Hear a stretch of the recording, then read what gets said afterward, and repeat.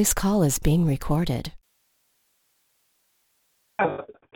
Business Friday, brought to you by the Bard MBA.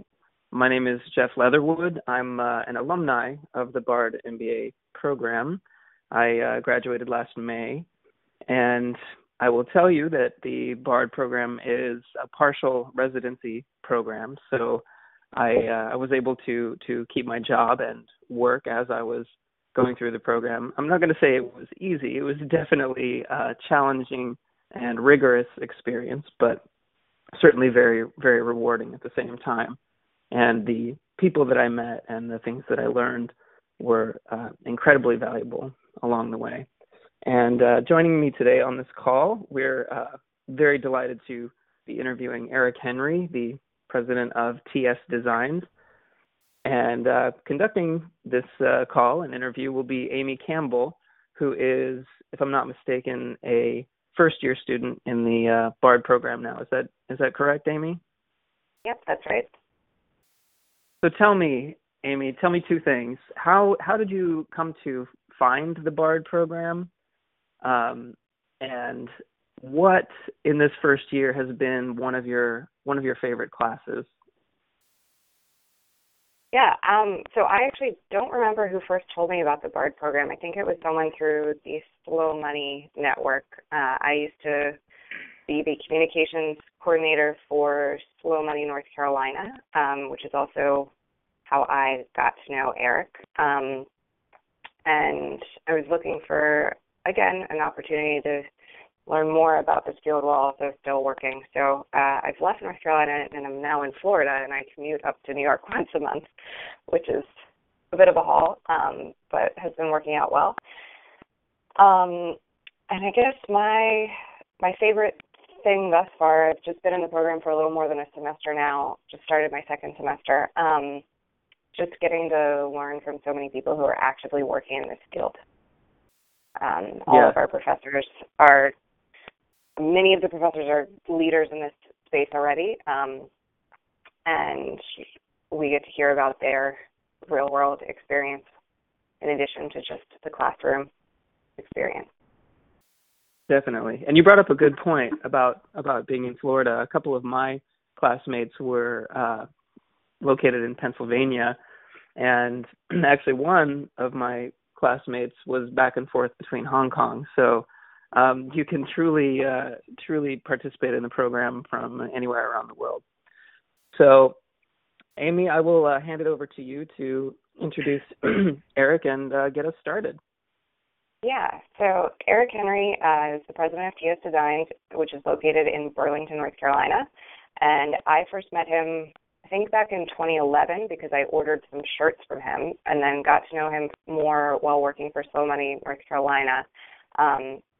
He's been a huge leader in the local sustainable business world in North Carolina and now becoming increasingly a leader regionally and nationally as well. He's a very outspoken advocate for B Corp legislation, and TS Designs is a certified B Corporation and has been for a very long time.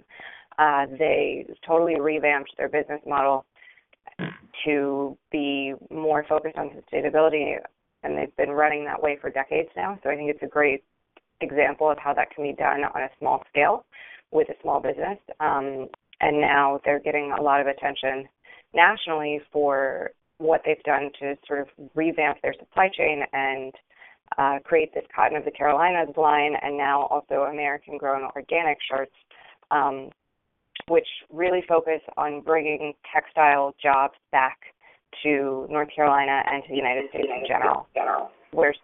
So I'll let him fill in a little bit more. Eric, can you tell us a little more about your background and the history of TS Design? Sure. And again, thank you so much for the opportunity to speak today. I get an opportunity, I guess, since I've been in the business so long, and I break our history down to three chapters. The original business for TS Designs, what they call high volume contract screen printing. My business while I was a student at NC State University in 1978.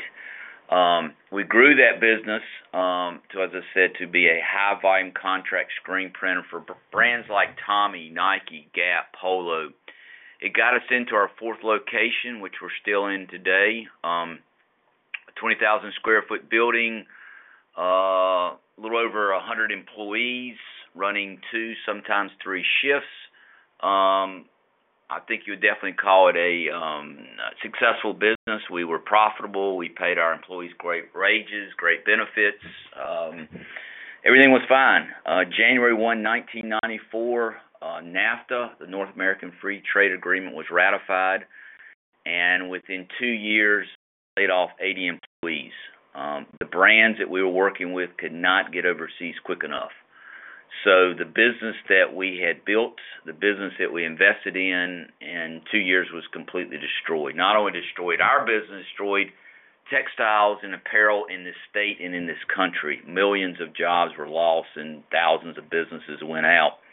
And that was kind of my first introduction to the whole global trade and basically a shift in the economy where we became much more focused on price.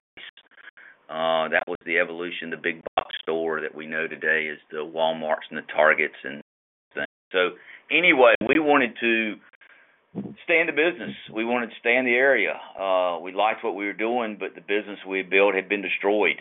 I had a good friend, Sam Moore, who was a textile chemist at Burlington Chemical Company from also graduated at North Carolina State University, and he was in the same boat that we were in, much bigger company, but they basically sold textile chemicals in this area. And he was the one, again, this in the mid-'90s, that introduced the idea of a triple bottom line business, the idea of people, planet, profit, the idea of a sustainable business model. And when you talked about that in the mid-'90s, boy, people had a clue what you were talking about. A lot of glazed over looks. Fortunately, maybe / lucky, we already had those components in place. Ever since we've been in business, our employees are by far one of our best and biggest asset. We've always had things like some type of retirement plan, some type of health care plan. We've always looked at our employees, how they can do better, how can we help them more, and not looked at them as a line item on a balance sheet or income statement to reduce that cost. The other thing, for whatever reason, I can't really tag it to one particular thing, but I've always been in from a personal perspective, but also a business perspective. So those components of a triple bottom line were already in place, but we never had any, our companies that we were doing work with, again, the Nikes didn't really care about that. They were just looking for a quality product on time. But those things were already going on. I mean, as I look out my window now, I'm looking at trees that we planted over 25 years ago. So now instead of looking at just this grassy knoll, I'm looking at a nice cluster of a forest. So that was the next chapter. So from that, we looked internally and we developed a process called Rehance. We do T-shirts different than the rest of the industry. We develop a process where we print then garment dye. So we end up with a print that's in the fabric, not on the fabric, doesn't crack, doesn't peel. We're in the high.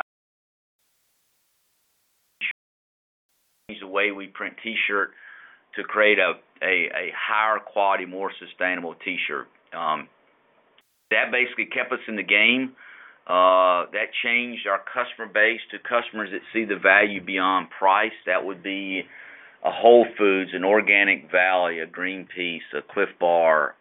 We got products that go into REI. Again, a customer that sees that value beyond price. 8 years ago, we started a brand called Cotton of the Carolinas, and this has kind of got us into our third chapter of our business. We're becoming more recognized for our brands of T-shirts, and Cotton of the Carolinas is our flagship product, which, as I said, we launched 8 years ago. And the way we like to describe Cotton of the Carolinas is we go dirt to shirt. We do it in 600 miles. We impact 500 jobs. But what I think is the most important thing that we do it in a completely transparent supply chain. we connect the consumer to the farmer. We developed a tracking system in the shirt by using contrasting thread. You take that contrasting thread, you go to another website we developed called Where, WHERE, yourclothing.com. You put in those colored threads, and then I will introduce you to the farmer, the ginner, the spinner, the knitter, the finisher, the cut and sew and TS Designs. I will give you a picture, I will give you a phone number, I will give you a physical address, and we will give you an email. Again, it's the only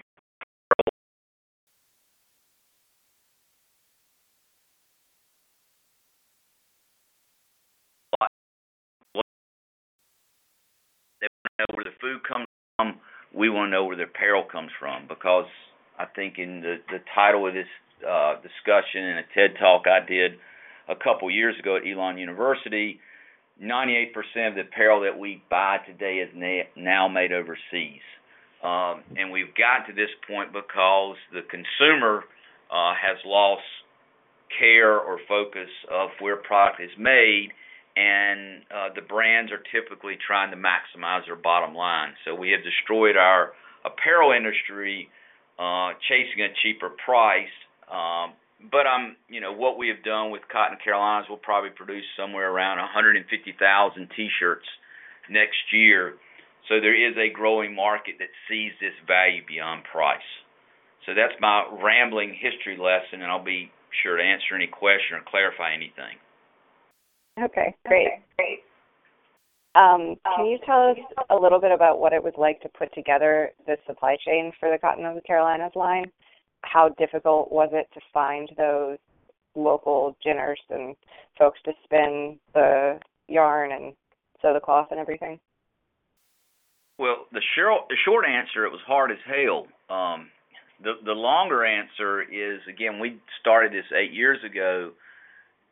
Most of us is, why are you doing this? Because, you can buy all the T-shirts you ever want, 1-800, and they're here tomorrow. And people says, what you're doing is extremely difficult, and why would you want to do it? Couple that with, what happened during this whole globalization, and it's just fortunate where we live and work, is North Carolina grows great cotton. What has happened through globalization, we've taken about 80% of that cotton, and now it travels around the world chasing cheap apparel. So the raw resource was left. And during that whole time of globalization, they continued to reinvest in their farms and their equipment to produce better quality product in a more sustainable way. They didn't miss a beat. So, but then the rest of the infrastructure was in different conditions, I guess I should say, because of globalization. The ginners and the spinners, weren't hurt very much. But when you get into the knitting, the finishing, the cut and sew, there was a lot of damage done. A lot of people went out of business. A lot of companies had to scale back. So we have had to make some changes in the past 8 years in either bringing on more suppliers because our sales have grown and we need the capacity. We have actually lost a couple of suppliers either due to quality issues or not a good match, or they've gone out of business even during that period of 8 years. But we have a very strong, robust supply chain now that works very well. But it's been difficult because we came to this and we didn't have, all that knowledge. But the great thing, Amy, with the power of Cotton of Carolinas, and I was just meeting with the supplier yesterday, is you've able to bring all that knowledge together, because a lot happens from that cotton being grown in the field to that finished T-shirt ending up at that business, and not one person is going to have all that knowledge. So not only do we make our supply chain transparent to the consumer, our supply chain is made transparent to the supply chain itself. So we really depend on everybody their knowledge, so we can continue to make improvements in our product, make it in a more efficient way, to make it in a higher quality, and you get to be able to harness all that knowledge instead of one person trying to understand it and dictate it back. We basically allow the supply chain to give us input on how they can do a better job with their part and ultimately make a better product. All right. And a lot of the folks that you mentioned as customers for this product are national brands. Why do you think that they're making the choice to go with you for their shirts? Well, a couple reasons. And again, we've evolved over the years. This didn't happen overnight, but utilizing the Rehance process, we print and garment dye. Utilizing the Cotton of Carolinas, which has a completely transparent supply chain.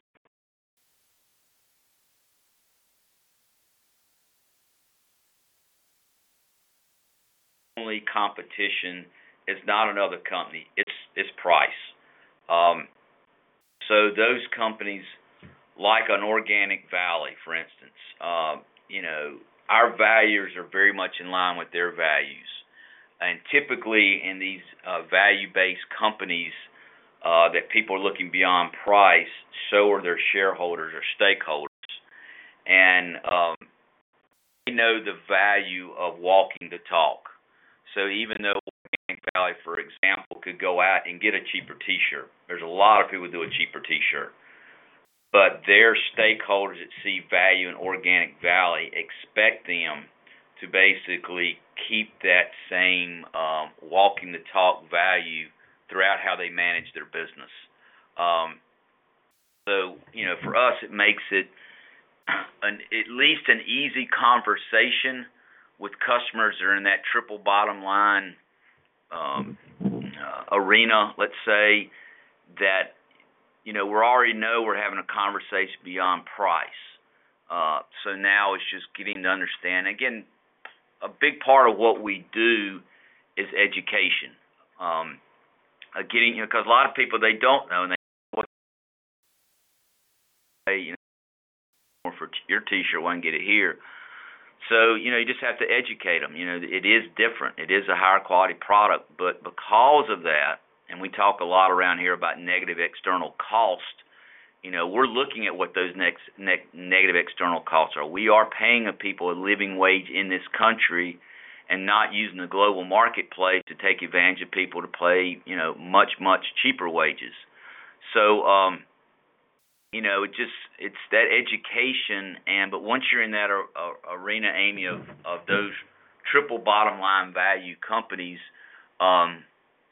then they understand very quickly. I usually, people I was having a conversation just yesterday. We're in the printed T-shirt business, so we get a lot of requests from a lot of people. But one of the earlier things I do when I qualify account is I will ask them, what are they looking for? And if they come out and says, we're looking for the lowest possible price T-shirt that we can get, I'll tell them right up front, we're just not the best match. There are people out there that will do it definitely cheaper from us if you're only focused on price. And again, it's not a question what's right or what's wrong. It's just this is how we are assembled. This is what we believe in. And if you have an interest beyond price, then we can at least have a discussion. But if your interest is only prices, again, we're not going to change that Walmart consumer that's focused on price because you got Walmart out there. The same thing happens. There are people out there that are focused on printing cheap T-shirts. That's not us. So identifying that customer is a very important part of our initial conversation, evaluating them. Great. And you've talked a lot about the triple bottom line business model. You guys are a certified B Corp through B Lab. When did you decide to take that step, and what influenced that decision? I think it was about 6 years ago. I know we're getting ready to come up for evaluation again. And the reason we thought it was important, Amy, and again, I think it goes back 6 years ago, is we were also doing a certification on our printing process. And again, 6 or 7 years ago, this whole green sustainable market was just coming into its own, and what we were seeing is a lot of people were spinning it for marketing reasons. They want to say, I had a green product, I had a natural product, I had a sustainable. What the heck does that mean? So when we looked at on the landscape of all these different certifications and evaluations, what struck us that we liked about what B Labs was doing was, again, an auditing process that evaluated a business based upon, again, this triple bottom line philosophy. But then they had a system in which, you go through an evaluation, you're scored on that evaluation, and then if you reach that score, then you are audited on that evaluation. So it's, again, a third-party evaluation and not just, sending off some money to some organization to get some green seal on our front door. And, looking back, we were kind of, lucky because we got involved with the folks at B Labs. I think at that time there might have been 50 businesses involved globally. Now there's like 2,000.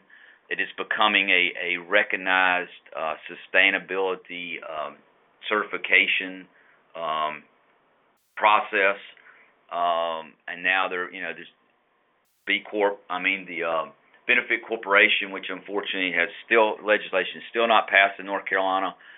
But again, it's an evolving organization, and again, their process of evaluation we just liked, and again, I had a friend that was in the apparel industry on the West Coast that knew what we were doing here in North Carolina and recommended we look into it, and which we did. And as I said, we hung our hat on it and been very pleased with what we've learned from it, the growth from it, and the future of it. So it's just, again, I think it's important in this environment. There's got to be something outside the organization that's evaluating, because again, I can sit here and tell you all kinds of great stories and things like that, but there's something that's outside that's evaluating what we say we're doing based upon triple bottom line values. Eric, And do you this is think Jeff. Go ahead. Can you speak a little bit to the process of going through the B Corp evaluation, and are there any sort of lessons that you learned that you think might be valuable for other small businesses who would like to approach it? Yes, and one thing too that I'll make a comment and then go into answer your question. That B Labs continues to make improvements. The assessment is built so not only you're able to ask questions upon the questions they ask, but they're always interested in input of how they can improve the process. Because as I said, you've got to have this evaluation has to go across all kinds of types of businesses and all different sizes of business. So they've done a good job of continuing to evolve the evaluation to take that into account as it grows.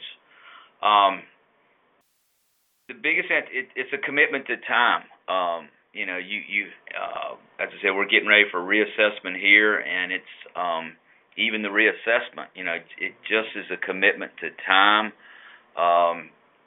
What we've done in the past is we have one person that basically does the deep dive, and knocks out the low-hanging fruit, and then we have multiple meetings with multiple stakeholders within inside TS Designs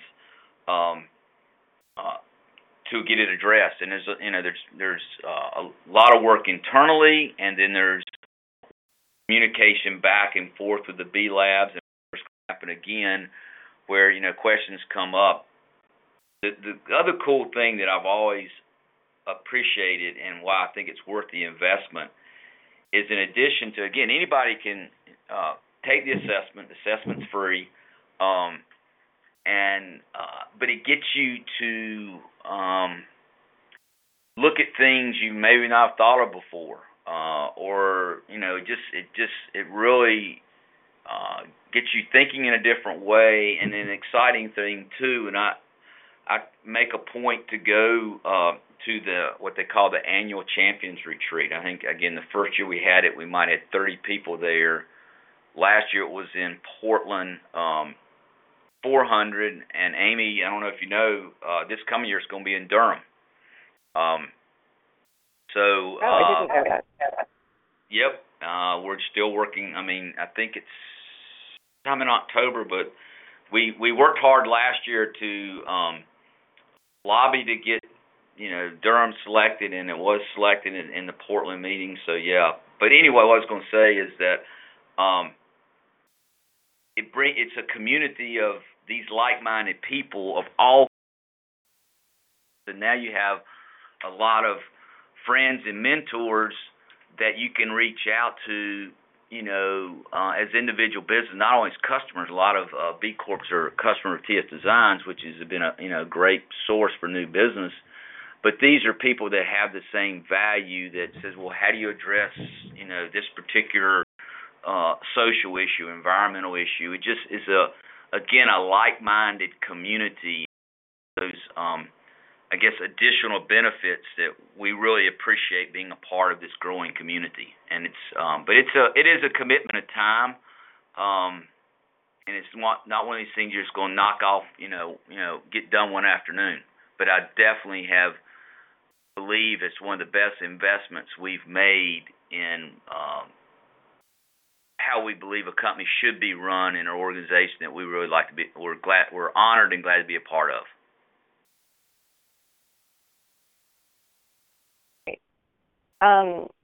I know, because I visited your facility before, that you guys have a lot of other stuff going on just on the campus. Can you talk a little bit about how some of those things started, like your garden and other initiatives that you've implemented there, as well as how it's been received? Sure, Amy. A couple of things I like to say is sustainability is a journey, not a destination. We're continuing to learn, we continue to improve, and sometimes it's small things that you do over a long period of time have the biggest impact. And we continue to learn. When we built this building, I think 28 years ago, and it was best practice at the time, we had an architect and all that. But 28 years ago, you didn't know where your energy sources came from because it's such a small part of your. You didn't even think about it. So we're doing things to green up the building. I'm sitting in an office now that we just remodeled to a new conference room, and as we remodeled, when they built the building, none of the windows would open. When they built it 28 years ago, it says, well, we'll handle that with a fancy HVAC, heating and air conditioning system. And that's what everybody was doing 28 years ago, and we didn't realize. Again, the true cost of our energy and the benefits of having a window that opens. So now I'm sitting in an office that has, not that I'm going to open it today, but it does have its benefits throughout the year, have windows that open. Our campus, our grounds, we're about 4 acres. When we bought it, we had one tree on the property. Now we have hundreds of. We have taken a part of our property and committed to agriculture. Just like we have a broken manufacturing system, we have a broken food system. We want to connect our employees. We have about 24 employees now. We want to connect them to a local and healthy food system. I realized I had some employees that, don't have access to garden space. I had some employees that didn't even know what, things like. So we have a large-scale garden. We had chickens. Unfortunately, we got recently taken into the city limits. Our city doesn't allow chickens. We're hoping to get that ordinance changed sooner, not later. So those chickens have moved out to my farm, so I just bring the eggs back into the employees. So they still have access to local free-range eggs. We produce honey here. I think last year, like 6 gallons of honey. We're getting ready to definitely expand our We want to become a bee sanctuary where we can basically create a lot more hives, a lot more wildflowers. So we have that going on. We have two solar systems. We have a small tracking we put in about 15 years ago, 2 point some kW. We have a much bigger array on the roof, about 8.3. I like to, I guess, side note on the solar array we have on our roof. When we put that in 2008, the original plan was to do one array a year. We would do it for about 8 or 9 years, and then by that point in time, we'd be energy independent from the standpoint of electricity. We all know what happens in 2009 with the recession or depression, whatever you want to call it. Lost about 25% of our business. So, part of a triple bottom line is staying in business. So we had to forego that idea of putting those arrays on the roof. We still would like to do that, but what we've concentrated on is more lower hanging fruit, improving the lighting efficiency in our plant, reducing lighting where it's not needed. That in itself, I think we knocked out about 25% of our energy towards lighting has been improved through technology or just managing the usage of it or not using it at all.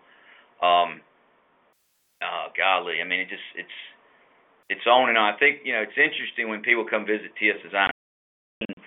This idea of triple bottom line philosophy for so long is kind of built into our DNA and how we operate as a business. Because I have of our 24 employees, I have 6 employees that have been here over 20 years. So they've been through this whole journey. They've seen the with benefits of this triple bottom line philosophy is what's kept us in business. I'll never forget when we, again, going back, 20 years ago when we stopped mowing our grass and planting trees. There was a period of time where our grass was taller than our trees. So that, we're in a little industrial park here, so lawn maintenance people had been quit or we had fired them or whatever, and I said, no, this is how grass looks like before we had gas. So, it takes time for people to change their perception and idea, and we are this kind of unusual looking business in an industrial park where we, as I said, we used to have chickens and we got consumed, but I look at all this, business is like a system. I mean, it's not just a single entity. It's how we connect with the system of our community, the system of nature, the system of employees. So we're just a part of the system. So embracing that and connecting with it, I think, is so much more valuable than just trying to be, a standalone understanding of values. So again, we have a lot of people that come out to TS Designs. We have what we call an open house on the 10th of every month, so people can just drop by in the afternoon and we can show them, all the different things we're doing, and then continue to learn to do new things and change. And I said the big thing we're working on now is I'm looking at a tremendous pile of leaves dropped off by the city. We then take our cardboard that we don't use, instead of recycling, we will lay the cardboard down, put the leaves on top, and we're taking wide or large areas of grasslands and planting native wildflowers so we can expand our bee sanctuary here. So it's a continued evolution and journey to be a more sustainable company. Awesome. I know also that in the last couple of years you've been instrumental in creating 2 co-ops in the area. Can you talk a little bit about how TS Designs and your leadership has influenced the surrounding community? Sure. I've lived now in Alamance County for 55 years, been in business 38, so I'm pretty much say this is a community I'm putting my life in. And, one thing I guess I've learned in business and I've learned in life is happiness is derived by the success not only of yourself but in the community in which you live in. So again, my introduction to seeing how my business was destroyed by NAFTA, I wanted to start creating things in our community that are part of our community. and I'm a big fan of co-ops. So we have a co-op in about 30 miles away, Weaver Street Market, which has been around for over 25 years, and my wife and I have been a member of that co-op for probably 20 of those 25 years. But I really like the idea of the co-op model, creating a business that's for the community, owned by the community. So essentially we took the Weaver Street Cooperative Grocery Store model. This is probably, without idea, I think started in 2006, 2007, we became a legal co-op entity. We've been open. Company Shops is the name of our co-op in Burlington. It's a 10,000 square foot building in downtown Burlington. We chose downtown Burlington. That's the largest town in our county. It's about 50-some thousand people. That downtown, like a lot of small downtowns, had been devastated by globalization and strip shopping centers and malls and things like that. So we wanted to revitalize our downtown. We wanted to create a business to show people this is a business that's owned by us and not by me. We have now over 3,000 owners. So as I said, that's been open a little over 4 years. We have taken that same model and created Burlington Beer Works, which is going to be a brew on premise / restaurant. We have just recently secured that location downtown Burlington, a 5,700 square foot, 3-story building. If all goes well, that will open sometime about a year from now. Again, creating a business that's owned and for our community. We're getting ready to start the next venture, which is this whole co-working phenomena that is just, I've been so impressed and exciting in my travels. I go to a lot of these. It's a great place to work. It's a great place to connect. So we're hoping to, that'll be the next venture for our co-op, is to create a co-work. The other benefit that we have is Elon University is right down the road, about 5,500 students. So hopefully they'll be they've been a key part in our other co-op ventures, but I think they'll be a very, very key partner in this co-working space. And then even the evolution of TS Designs. In August, I bought out my business partner of 38 years. Tom, also a graduate of NC State. That's where TS Designs comes from, his name, Tom Sineath. He's been wanting to retire for a few years. We finally negotiated that deal, and as of the end of August, that happened. But part of my strategy in doing that is, again, I'm not going to be living forever. I enjoy what I'm doing, but we've started the next chapter of that, and hoping that TS Designs will become a co-op, basically, where the owners will own it. I mean the employees, employees.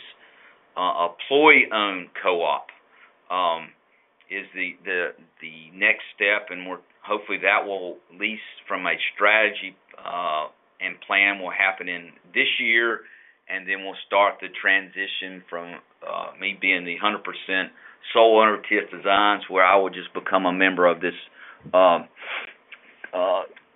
company-owned co-op. So I'm a big fan, as you can tell, into the whole co-op environment, and then with the worker-owned co-op is just the next evolution, and that's the direction that we're going with TS Designs. Great. Jeff, can I jump in? It's Eben Goodstein. Yeah, go right ahead. Great. Eric, I'm Eben Goodstein. I'm director of the BARD MBA program, and I just want to thank you for joining us. Quite inspirational story. I was actually just down at Elon College. I was giving a talk down there just a month ago, I guess. A beautiful part of the world.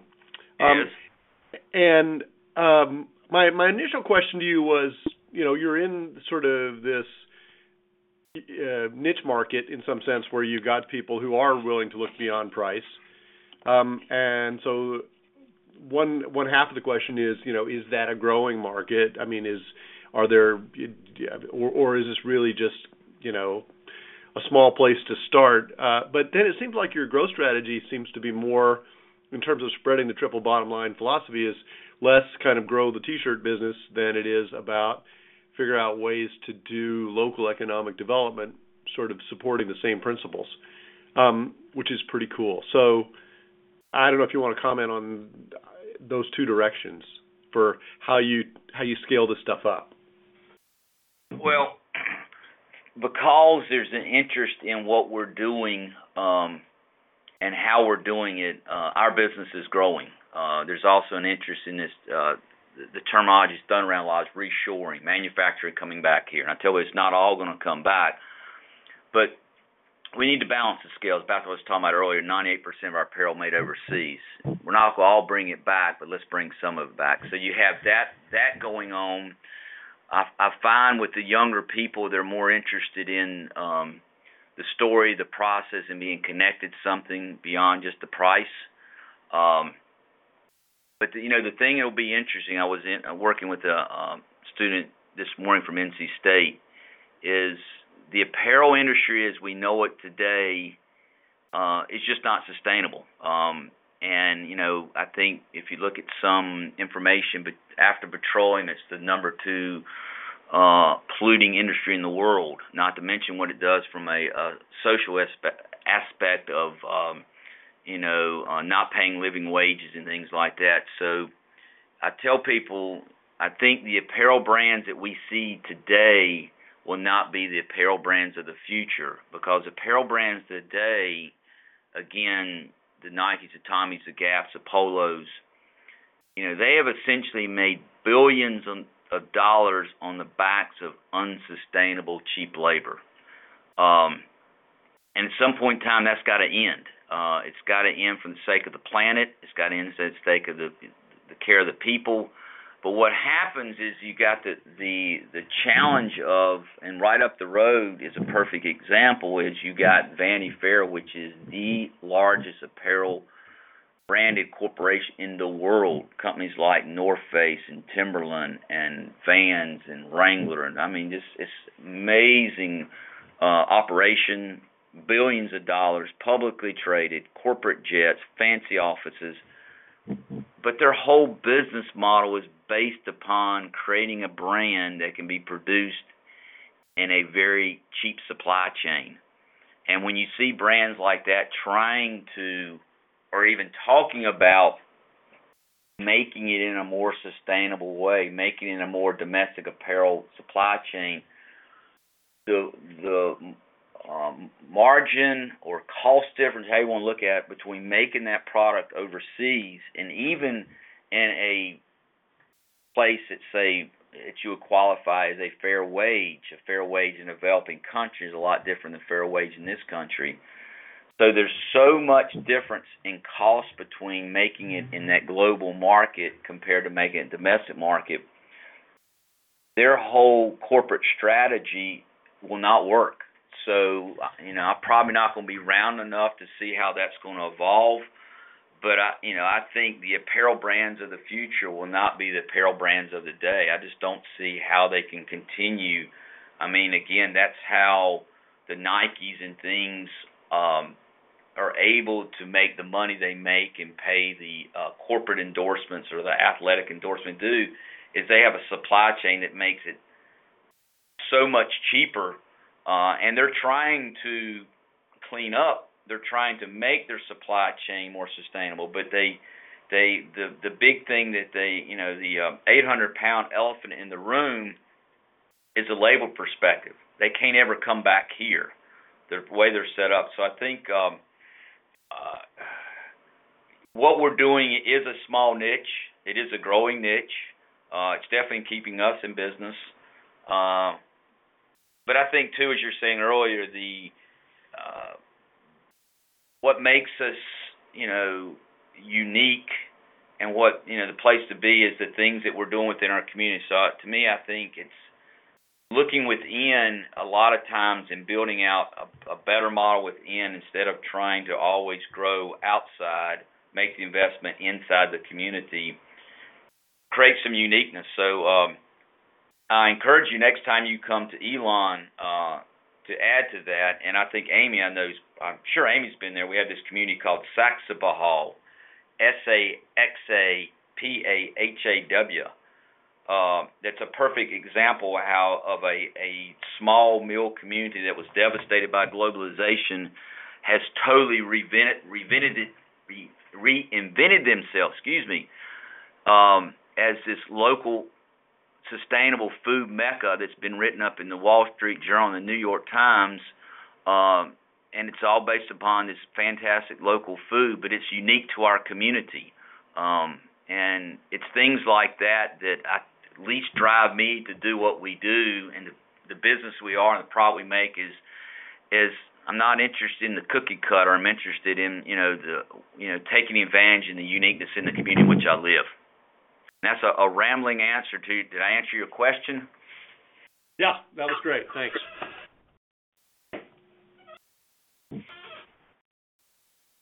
Well, we're sort of rapidly going to be approaching the 1 o'clock hour soon. At this moment, if there's anybody else out there who has a question that they'd like to ask, just go ahead and pop in. I have so many questions.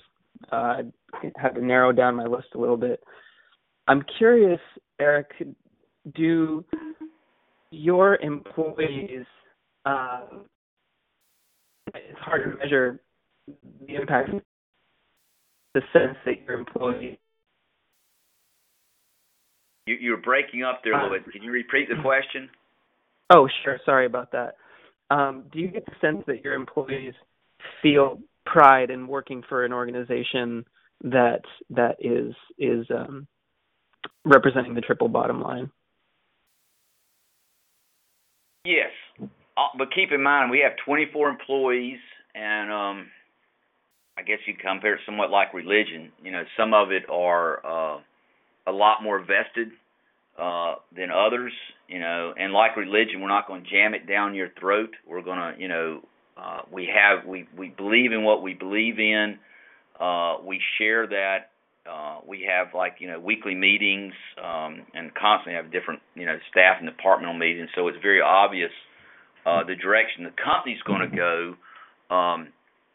But I think too, especially the employees that have been here 20 plus years and seen all the challenge we've been through business, understands it's the product that we make and the customers that we have that allows us to be the business that we are. So to all different levels, I think some of our companies, we serve fair trade organic coffee, and once you introduce employees how good the coffee was, they couldn't understand why we didn't switch years ago.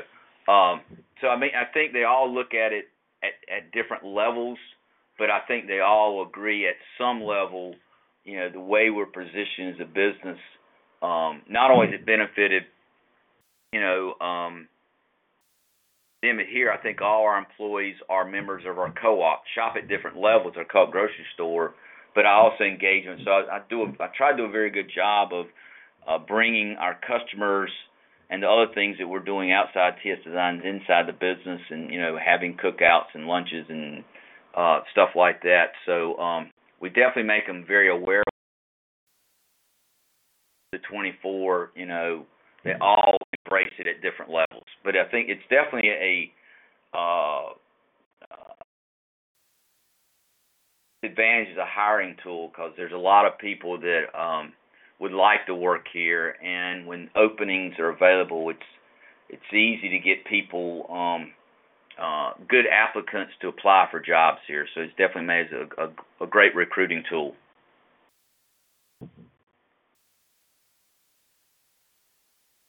Great, thank you.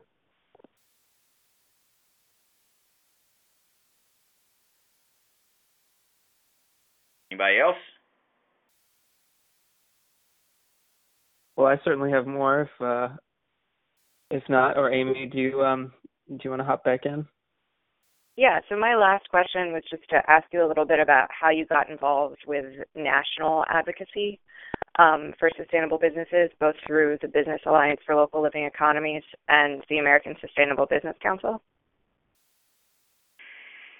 Well, Amy, on both of those, because of my interest in a local level and how we run a business, there's also some national organizations that you just mentioned that I became associated with. And matter of fact, last year I became on the board of Bali Business Alliance for Local Living Economies. And it's, again, an organization that has those same beliefs of developing the assets within a community to basically benefit that community and not just benefit someone else. So it's association with like-minded people, the Carol Hewitts of the slow money, and I mean just I do the way we're structured at TS Designs. I'm pretty much out of the day-to-day operation, and probably half the time I'm traveling somewhere, seeing customers or speaking to groups or, again, serving on these boards. So it's just an extension of what I believe how a business should be run and how you should connect with community, how I've got associated with these organizations. So, again, it allows me to connect with a group of people of like-minded values so I can learn from them of what they've done and help us solve problems. So it just gives me a larger platform to continue to expand what we're doing here at TS Designs or what we're doing inside our community.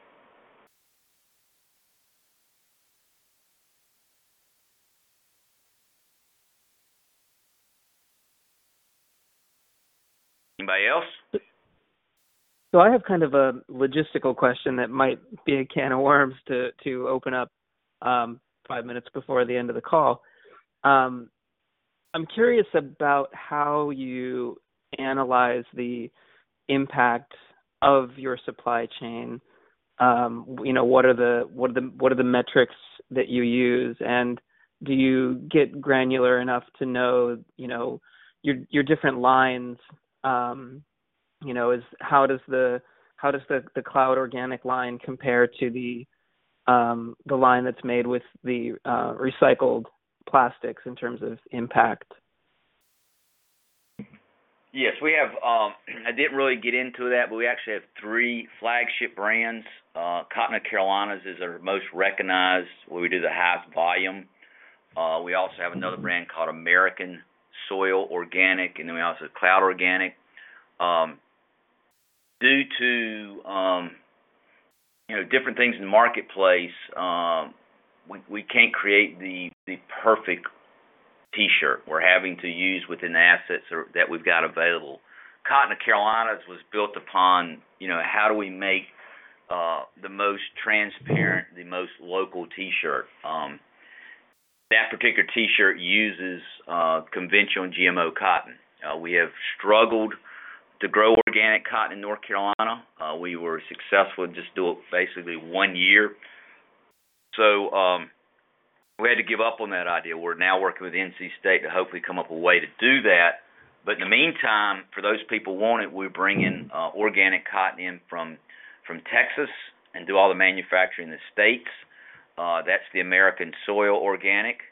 And then Cloud Organic addresses those customers that want a lighter weight cotton that we can't achieve with the varieties of cotton grown in this country, organic or conventional. So in that case, we're bringing a certified organic yarn. Right now it's coming from India. All the manufacturing is done in the USA. Cool thing with that one, the cut and sew is done right up the road from us in Greensboro at Industry of the Blind. So, each of these 3 brands have unique attributes and characteristics. And again, our job is to say, well, here they are, and let the customer, pick from that. But one thing before I forget, because it happened again this week, and the thing I think that's so valuable what we do and so important is this transparent supply chain.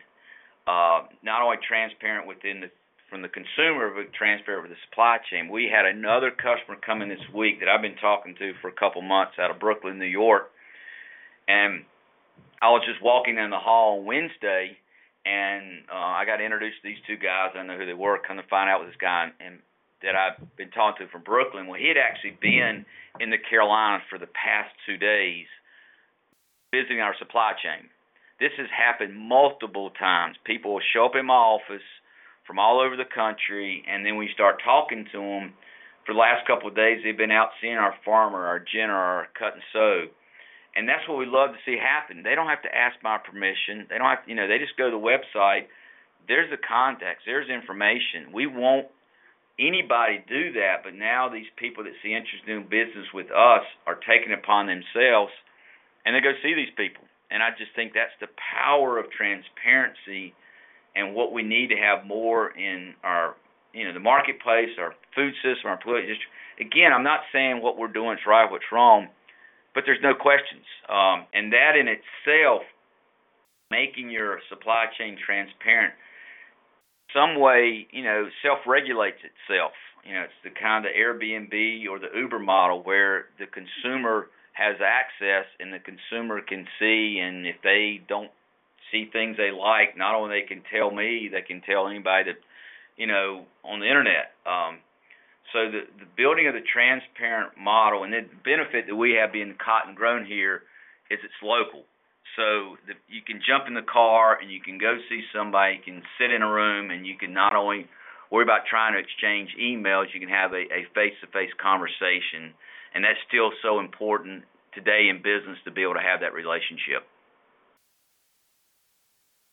What is the challenge of growing organic cotton in North Carolina versus in Texas or somewhere else? Weeds. The problem you have in the Carolinas is we have a climate of, wet, dry, wet, dry, wet, dry. Weeds grow fast. Cotton is slow germinating. So if the weeds get ahead of the cotton plant in the early stages, game over because the weeds will overpower. Now, once the cotton is, the first year we had cotton plants that were 6 and 8 feet tall. So the shade pressure would do it. So compared to Texas, now climate change is throwing wrinkles in everybody's plan, but typically Texas has a wet season now in the winter and a dry season in the summer. So it's more predictable and a lot easier to manage the weeds. We're working with NC State. We just finished year 1 of a 3-year trial looking at developing some type of cover crop, where a cover crop will be planted in the fall. Coming the spring, they would roll it down. Then you would slit open that mulch bed. You would plant in the cotton seed, so the mulch bed would suppress the weeds long enough until the cotton plant gets up. So got pretty good results the first year. We got a couple more years trial. So our long-term vision is organic cotton.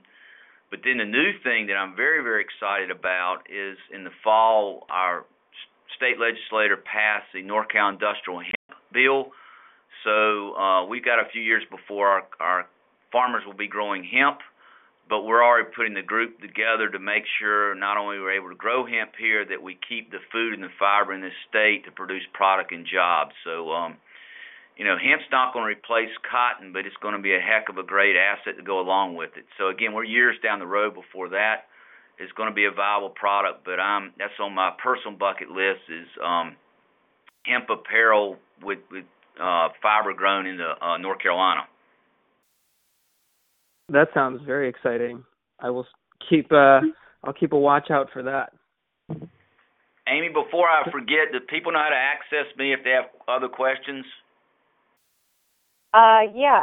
So if you go to the BARD MBA website and under public programs, go to Sustainable Business Fridays. There are links to the TS Designs website as well as Eric's bio, which I believe his email address is eric@tsdesigns.com. You got it. He's also on LinkedIn, and TS Designs has a very active Facebook and Twitter presence and everything. So definitely connect with them if you want to learn more. Absolutely. This has been a very enlightening and inspirational, entertaining hour. A great way to go into the weekend. And I encourage everybody right now to take Eric's apparel challenge, which I think was from your TED Talk, where you said, tell me right now where the shirt you're wearing was made. And I'm not sure I could do it. So, and I loved earlier when you said that sustainability is a journey and not a destination. And I think that that is absolutely true. And so our next Sustainability Friday, we will continue our sustainability journey. We're going to be talking to Pierre Ferrari from Heifer International. So that should also be a great call. And Eric, thank you again for joining us. Thank you for the opportunity, and I hope you have a great weekend. All right, you too. Thanks, Eric. Thanks, Amy. Talk to you soon. All right, sounds good. Bye.